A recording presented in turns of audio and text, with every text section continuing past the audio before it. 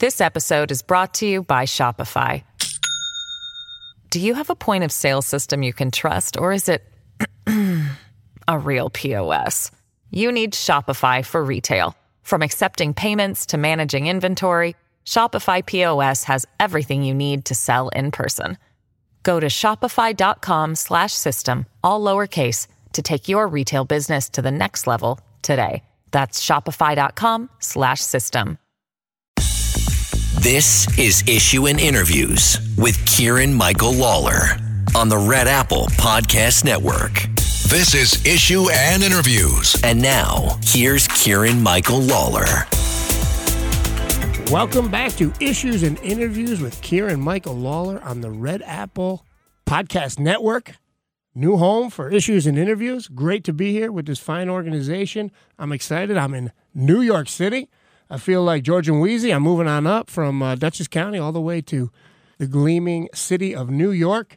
I'm looking out the window. I can see the traffic going by, and it's great to be with you. We have a great guest coming up. We're going to talk with Congresswoman Claudia Tenney, an old friend of mine who has her hand and finger on the pulse of what's going on in Washington, D.C. We're going to talk to her about China, the threat that China poses, and also the balloons that are flying over and getting blown up over our country, and unpack all of that. We're going to talk a little bit about the military recruitment problem. If you don't know me, I was a Marine Corps infantryman, served in Iraq, and come from a line of Marines. My father, my uncle, my brother, me, all United States Marines. And I'm concerned about our military. We don't have the ability to recruit like we used to. And how do we protect our country and our interests without a strong military? So we're going to talk all about that.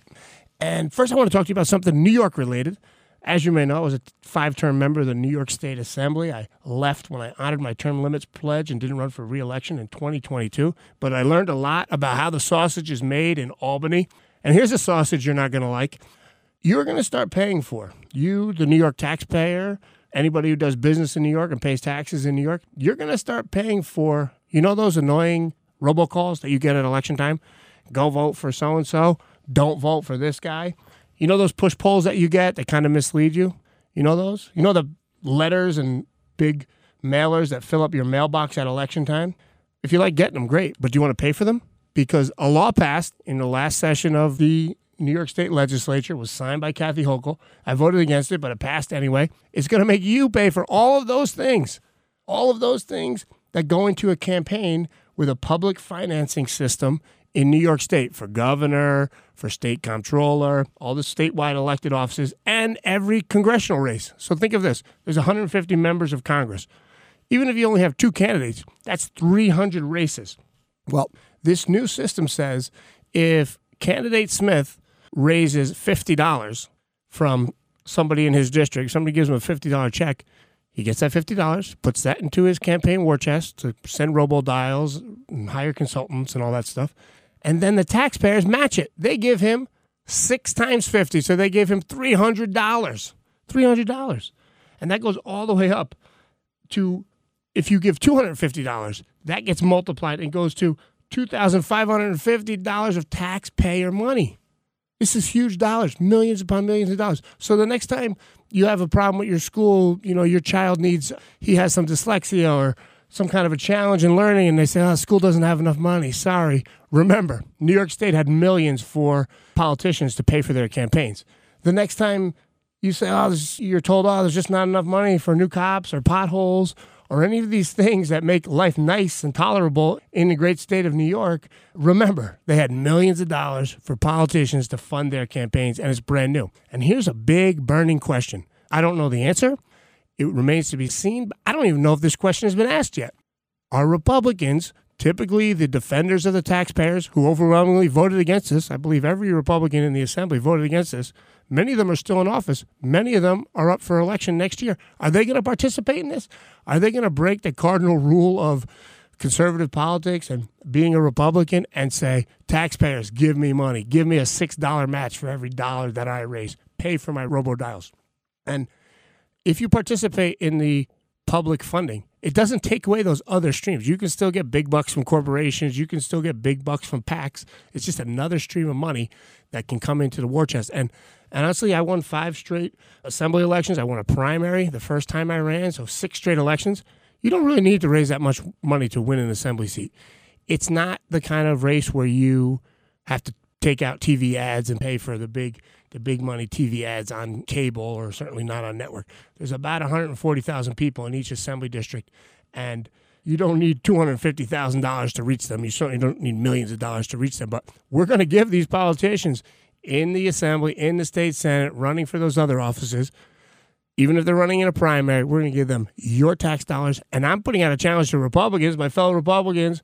Don't do it. Don't do it. You will no longer have any credibility on tax and spending issues if you take money out of the taxpayer's pocket and give it to your campaign. You won't. You will lose all credibility. The Republican Party, which is on the ropes here in New York State, will have less credibility. And I know some people will say, oh, we can't unilaterally disarm. I mean, if the Democrats are going to do it, we have to do it to try and compete. Nonsense. Keep doing it the old-fashioned way. Pound the pavement in the Assembly, in the Senate. Those districts are small enough in most cases where you can hit doors, knock on doors, take your message right to people at the grocery store, in the community, raise the money without any taxpayer contribution, and still win those elections. And you can make that issue the center point of your campaign. You can say, hey, I didn't take taxpayer money. My opponent, candidate Jones, he's spending your money on lies about me. He's spending your money to get himself elected. Oh, and by the way, he has a big war chest, all this money, $10,000, $20,000, $30,000, $100,000 that he doesn't need. So he hires some of his buddies to be quote unquote consultants. And now your money, it's not going to make this a more democratic state. Most of the districts are drawn in such a way through gerrymandering that the race isn't going to be competitive anyway. I mean, in Manhattan, where I'm sitting right now, and most of the 5 boroughs, except for Staten Island, maybe a little bit in Queens, Republicans have no chance to win. So we're going to fund Democrat primaries in the Democrat parts of the state, and we're going to fund Republican primaries in the Republican parts of the state with taxpayer money. It doesn't make any sense. Don't do it, Republicans. Democrats don't do it also, but I'm challenging my fellow Republicans. Don't do it. And by the way, I have a great Republican coming up. My guest is waiting in the wings. She's going to call in just a second, and we'll be talking to Congresswoman Claudia Tenney. You don't want to miss it. We are joined on the Issues and Interviews hotline by Congresswoman Claudia Tenney from Central New York, New York's 24th Congressional District. Hello, Claudia. How are you?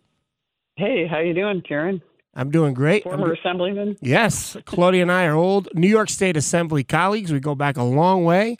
A lot of phonies in politics, very few straight shooters, but Claudia Tenney, Congresswoman Claudia Tenney, is indeed a straight shooter. She sits on the all-powerful Ways and Means Committee and the Science, Space, and Technology Committee in the Congress. I think you're in your 3rd term, right, Claudia? Yes, that's right. So it's interesting. I was thinking about that. This is your 3rd term and your 3rd Speaker of the House. You had Paul Ryan, Pelosi? Yes, that's true. I actually had my first election to Congress was in 2016. So I won in 16, lost in 18, won in 20 and 22. So I had a gap term in there. But yes, Nancy Pelosi for two terms. God bless you. 2 years. God bless you. And I feel like the momentum is stronger of all the speakers that you've worked with right now. I was a little skeptical of Kevin McCarthy, but I think so far so good early on, and the Republican majority has a lot of momentum. Your thoughts?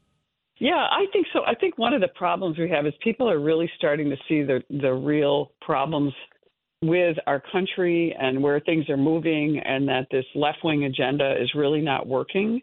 And I am really pleased that Kevin has stepped up to the plate, put out a plan. We had a commitment to America that we talked about, but also continuing to understand that our conservative base and the people who, and conservative to me means that we are constitutionalists. We believe in freedom, individual rights, protecting self-governance, which is what the whole foundation of our country is, an experiment in self-governance. And really, it's all we have to stop the authoritarian communist left-wing agenda, which is happening right now, which is all about government, which is all about taking away our ability to govern ourselves. And the real question is, what damage have they done to us that makes it difficult for us to govern ourselves? And how do we recapture our ability to be self-sufficient, to get our young people to understand that work is good, getting out and working and making a living, and those things are going to be essential to our future, to our growth, and to our prosperity. So those are really the challenges. And I think that what Kevin McCarthy as Speaker has done is put out a challenge to all of us and said, this is where we're going to stand on things. We're going to make sure that we reduce spending. We're going to try to find a way to negotiate with the Biden administration, who seem reluctant to do anything on dealing with cutting spending, dealing with the inflation problem, which is hurting everyone. It's hurting Americans, especially in upstate New York. So I think a lot of the plan that he put in place, we're trying to live up to, although it's a challenge, as you and I are New Yorkers. What's going on the left and the left-wing takeover of Albany is really concerning. And I left in 2016, but you were able to watch it over the last 4 to 6 years and seeing the real decline in New York State and the real decline in our ability to combat what's going on, especially with the toothless governor that we now have, who really can't overcome the supermajority and the veto-proof majority that the Democrats have in the legislature now, which is, to me, a huge problem that we face as New Yorkers. So true. That was a sea change in 2018 when Republicans lost control of the state Senate. It was over. Checks and balances were over. The ability for Republicans like us to get anything done, to go to our local senator and say, pass this in the Senate, maybe I can get a Democrat sponsor and pass it in the Assembly. That died when we lost the majority of Republicans. As annoying and disappointing as it often was over on the Senate side, at least we had that checks and balances. And without that, we really started to fall apart as a state very quickly, quicker than I thought possible. But we have other problems in addition to New York State. I grew up in the Cold War, worrying about the Soviets. You grew up in the Cold War. And we worried about things like this, incursions into our country by aircrafts from other countries, from hostile countries, from the Soviet Union or whatever. And it never really happened, but it's happening now. What is going on with these balloons and the response from Washington? Yeah, it's a really good question. And first of all, remember, the Chinese Communist Party has been committing minor incursions, you could call them major incursions, into our country for many years in other ways before the balloons came. We had intellectual property theft that has been happening with exchange of Chinese nationals, the Confucius Institutes established at a lot of the different universities, where a lot of our intellectual property has been stolen by the Chinese, the purchasing of land throughout the country, which we've been warned about. Some of this has been happening in New York State. I wrote an article back in 2016 just talking about all these issues we've had with the Chinese Communist Party and the fact that so much of our foreign-held debt is with China. And it's over $1 trillion and growing. And as we continue to spend, we continue to give China that leverage. So they're very clever about this. Their Belt and Road Initiative they've used against a lot of countries, South America, Africa. They bullied their neighbors in Asia. And now we have this interesting balloon situation where we are pretty sure that it was a Chinese communist spy balloon that wandered across the United States for about a week before the Biden administration acted. And yet, collecting data surveillance, we're not sure exactly what was out there, but we were pretty sure that we knew what it was. And then we have this inconsistent policy. We allowed this, we're pretty sure it's a spy balloon, float across the nation. And now we're shooting down balloons that we're not even sure what they are. They're being considered unidentified flying objects. I don't know if we should, get the people in Pine Bush, New York, down in the southern tier of my old district to come out and talk about whether these are alien invasions or not. And now we have an inconsistent policy. We're using F-22s to shoot them down. Even the Canadian Prime Minister is shooting one of them down. And yet, we're finding out maybe some of these are weather balloons, but we don't even know what they are. So this policy is really inconsistent. But the fact that we're shooting down things over the U.S. airspace is something we haven't done ever, I don't think. And so there's a big concern about the inconsistent policy, the failure of the President of the United States to come out and speak to the American people about what this is, and then just the lack of leadership and the lack of strength being, projected by this administration has made us look feckless and made us look like a bunch of Keystone cops when it comes to our foreign policy. And this has been consistent with the Biden administration, where before, whether you like President Trump or not, he projected strength. He took decisive action in foreign policy, and we were strong on the national stage, and he forced our allies to really step up to the plate and do their fair share, as we described it, under NATO and other countries. So I'm really worried about really what this administration stands for and what these balloons actually symbolize and reveal in our failure in foreign policy.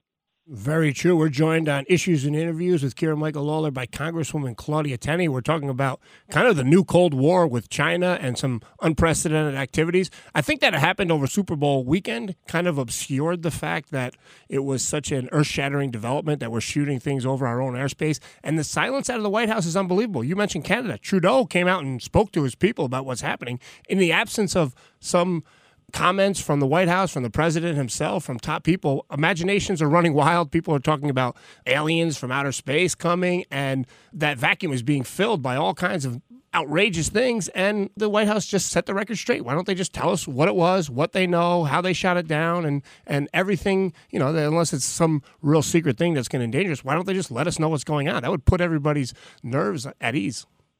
Yeah, I agree. And this is a huge problem. This is the Biden administration. If you go from the Afghanistan policy, really Biden was a disastrous policy. I called for his impeachment over that alone because it was such a poor decision.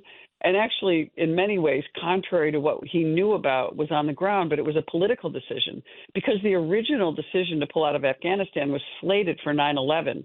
To make a symbolic gesture. What a disaster to say, oh, we're going to pull out of Afghanistan after so many people, we lost so many lives over this since 9/11 in New York State especially, to say we're going to make this symbolic gesture of pulling out on 9/11 because we want to show that we ended the war. And then you look back and you think, well, we had picked an arbitrary date of August 31st. This is not good foreign policy decision making. This is really dangerous, actually, to the United States. And fast forward to what's happening in Ukraine, the way that this was handled, how we're dealing with Taiwan problem. Not one mention in the State of the Union address from the President of the United States on the issue in Taiwan, the fact that so many of our vitally important semiconductor chips are made there. Not one mention in the State of the Union, and I think maybe the first ever from a presidential race, where no mention was made of Israel, one of our most important allies in the Middle East. And here's the president not talking about any of these things. If you go back to President Reagan's first term, he fired the air traffic controllers, and that sent a message to the Soviets that this guy follows through and means what he says. I feel like Biden has done the opposite with the open border and with that terrible pullout of Afghanistan. Do you think that these balloons and what's going on now and the show of weakness over the first 2 years of this administration is about Taiwan? Is this about softening us up and getting ready, getting intelligence so the Chinese can try to take back Taiwan? I wouldn't rule that out. I think it's probable, and not to mention the fact that China is teaming up with other enemies, Iran, Russia.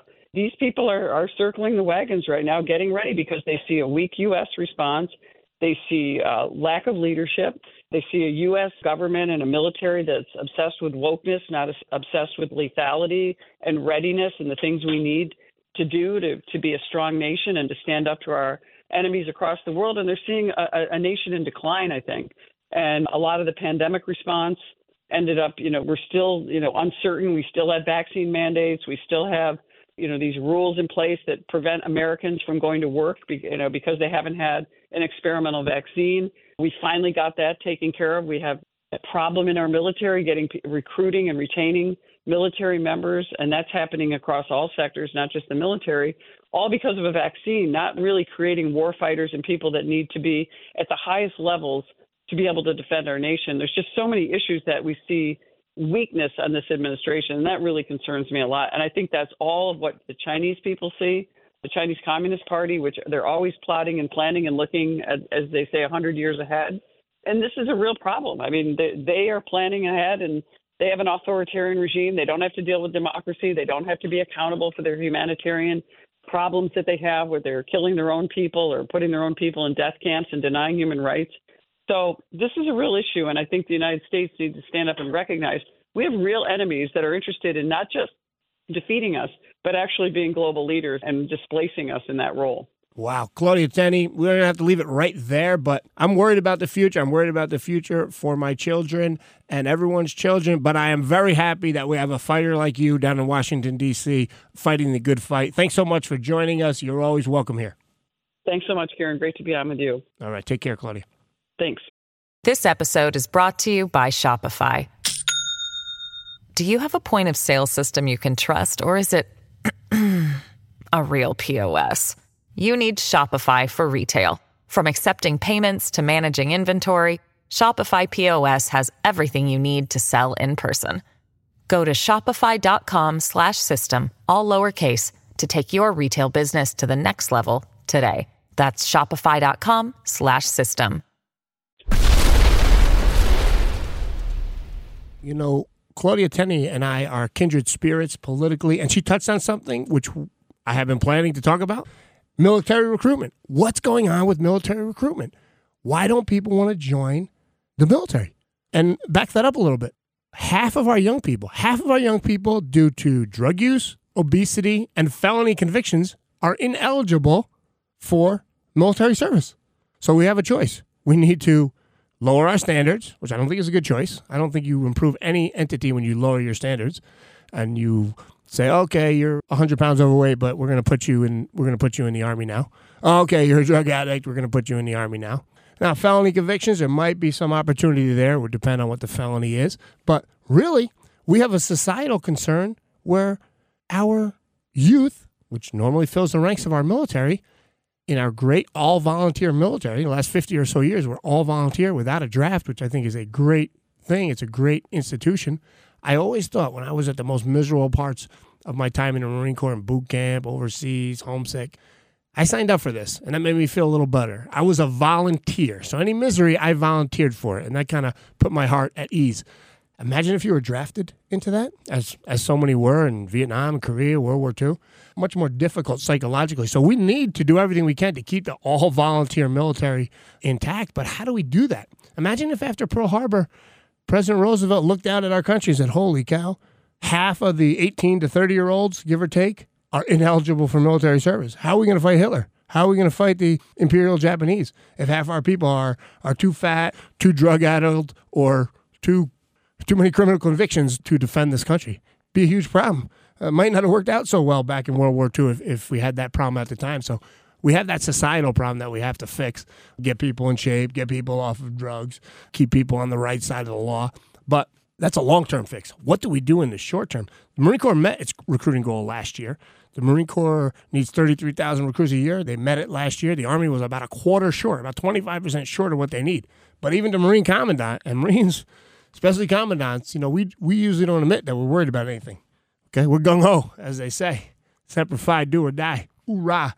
But the Commandant came out and said, yeah, we met our goal last year, but I don't know if we're going to be able to meet it again. And we're not lowering standards. So what are we going to do? Well, there's one problem, and Congresswoman Tenney touched on this. I wrote about it the other day in an op-ed because one of the congressmen in my area, not my exact congressman, believe it or not, I'm Kieran Lawler, and my congressman is named Mike Lawler. He's on WABC a lot. You probably heard of him. But the neighboring congressman is a West Point graduate. Sounds great on paper. He's the first West Point graduate ever to represent West Point.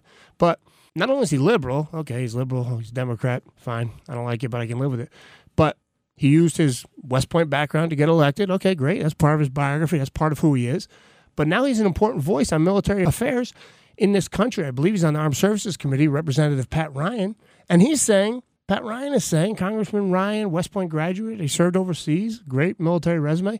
So he has so much credibility on this. But he's saying the fact that the military has gone woke, the fact that the military has these programs, even at West Point, which I just went by, beautiful West Point on my train ride into New York City. Even West Point has programming that you can only describe as critical race theory. At West Point, they teach about whiteness and understanding white rage and all these CRT-type topics. They have the Navy on their reading list. They have the Bible of CRT, the Bible of critical race theory on their recommended reading list, How to Be an Anti-Racist by Ibram X. Kendi. And they have all these woke programs. The Chinese aren't worried about woke things. The Chinese aren't worried about problems from 150 years ago. The Chinese are worried about the success of their country. The Russians and our other adversaries around the world, they're not worried about these things in their military. They're worried about taking hills and accomplishing their missions. And we're worried about all these silly things, and we're worried about all these things that don't count. It's weakening our military, and it's weakening recruiting. A reporter put this question to Congressman Pat Ryan not long ago, and he said it's BS.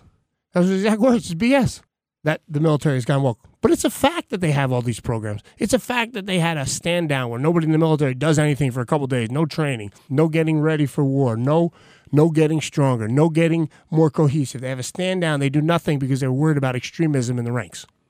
Classic wokeness, classic liberalism. Nothing to do with firing your rifle straight. Nothing to do with getting men and material ashore. They're worried about all these liberal box checking because what the ambitious officers have realized, and maybe even some in the enlisted rank, is the way to get promoted, the way to advance is to comply and go along with these woke ideas. That's the way to do it. Even prior to Biden and the Trump administration, even though Trump was against it, many of his generals came of age in an era where you had to be politically correct. In the more recent times, you had to be woke to get promoted, or it was gonna stop your career before you became a colonel or a general, before you rose to those ranks. So, enormous problem. That's one way. We got to fix society and have more people who are eligible. And the other way is we can't have a woke military. Until this past year, I have 4 children. I have 2 daughters who are 15 and 16, and I have a 14-year-old and an almost 12-year-old son. And because my father was Marine and my uncle and my brother and me were U.S. Marines, I thought one of my sons, maybe both of them, would become Marines, 3rd-generation Marines. That's something that would be pretty cool. It's up to them, obviously, but I think that would be pretty cool. And I'd be all for that. But this year, with all that's gone on, not the unrest in the world. I mean, Marines are always ready for danger. In many ways, we look for it. But I started thinking for the first time, would I encourage my sons to go into the military? And just the fact that I'm thinking about it, somebody who's a 2nd-generation Marine, loved my Marine Corps experience after it was over, after the misery is over, you start to love it and you start to miss the guys. But somebody who was so I wrote a book about the Marine Corps. I wrote a book about boot camp. If someone like me is thinking, shoot, would I push my sons or encourage my sons to go into the military right now? If I'm thinking about that, a lot of people are thinking about that. And many, many of our service members, their parents were in the military. And that's what gets them thinking about it and joining the military and continuing that tradition. And if the old veterans like me are thinking, maybe I don't want my sons to serve, that is an enormous problem. A guy who should be addressing it, Congressman Pat Ryan, calls it BS. Well, what he's saying is BS, total nonsense. Get with it, Congressman Ryan. Let's go. We have a nation to defend. We have a military to improve, and it starts with recruiting high-quality people. So I can't believe it. The first Red Apple Podcast Network edition of Issues and Interviews with Kieran Michael Lawler has come to an end. What a show. What a great show. Great producers behind the glass there. I could do this for 10 hours a day, every day, standing on my head because I love it. I love radio. I'm happy to be there. Hey, you're going to download this podcast because that's why you're hearing it, right? You download it. You have to share it with your friends. Share it with everybody. Get it out there. If you like this unique, independent voice, I know where all the bodies are buried in politics because I was in it for 10 years. And if you want those insights, you have to help push it out. Get us some downloads. Share it on your social media. Follow me on social media, at Kieran Lawler on Twitter. You'll find me on Facebook. Just type in my name in, Kieran. My last name, Lalor. But it was great that you joined us, and get ready for many, many more episodes of Issues and Interviews with Kieran Michael Lawler on the Red Apple Podcast Network.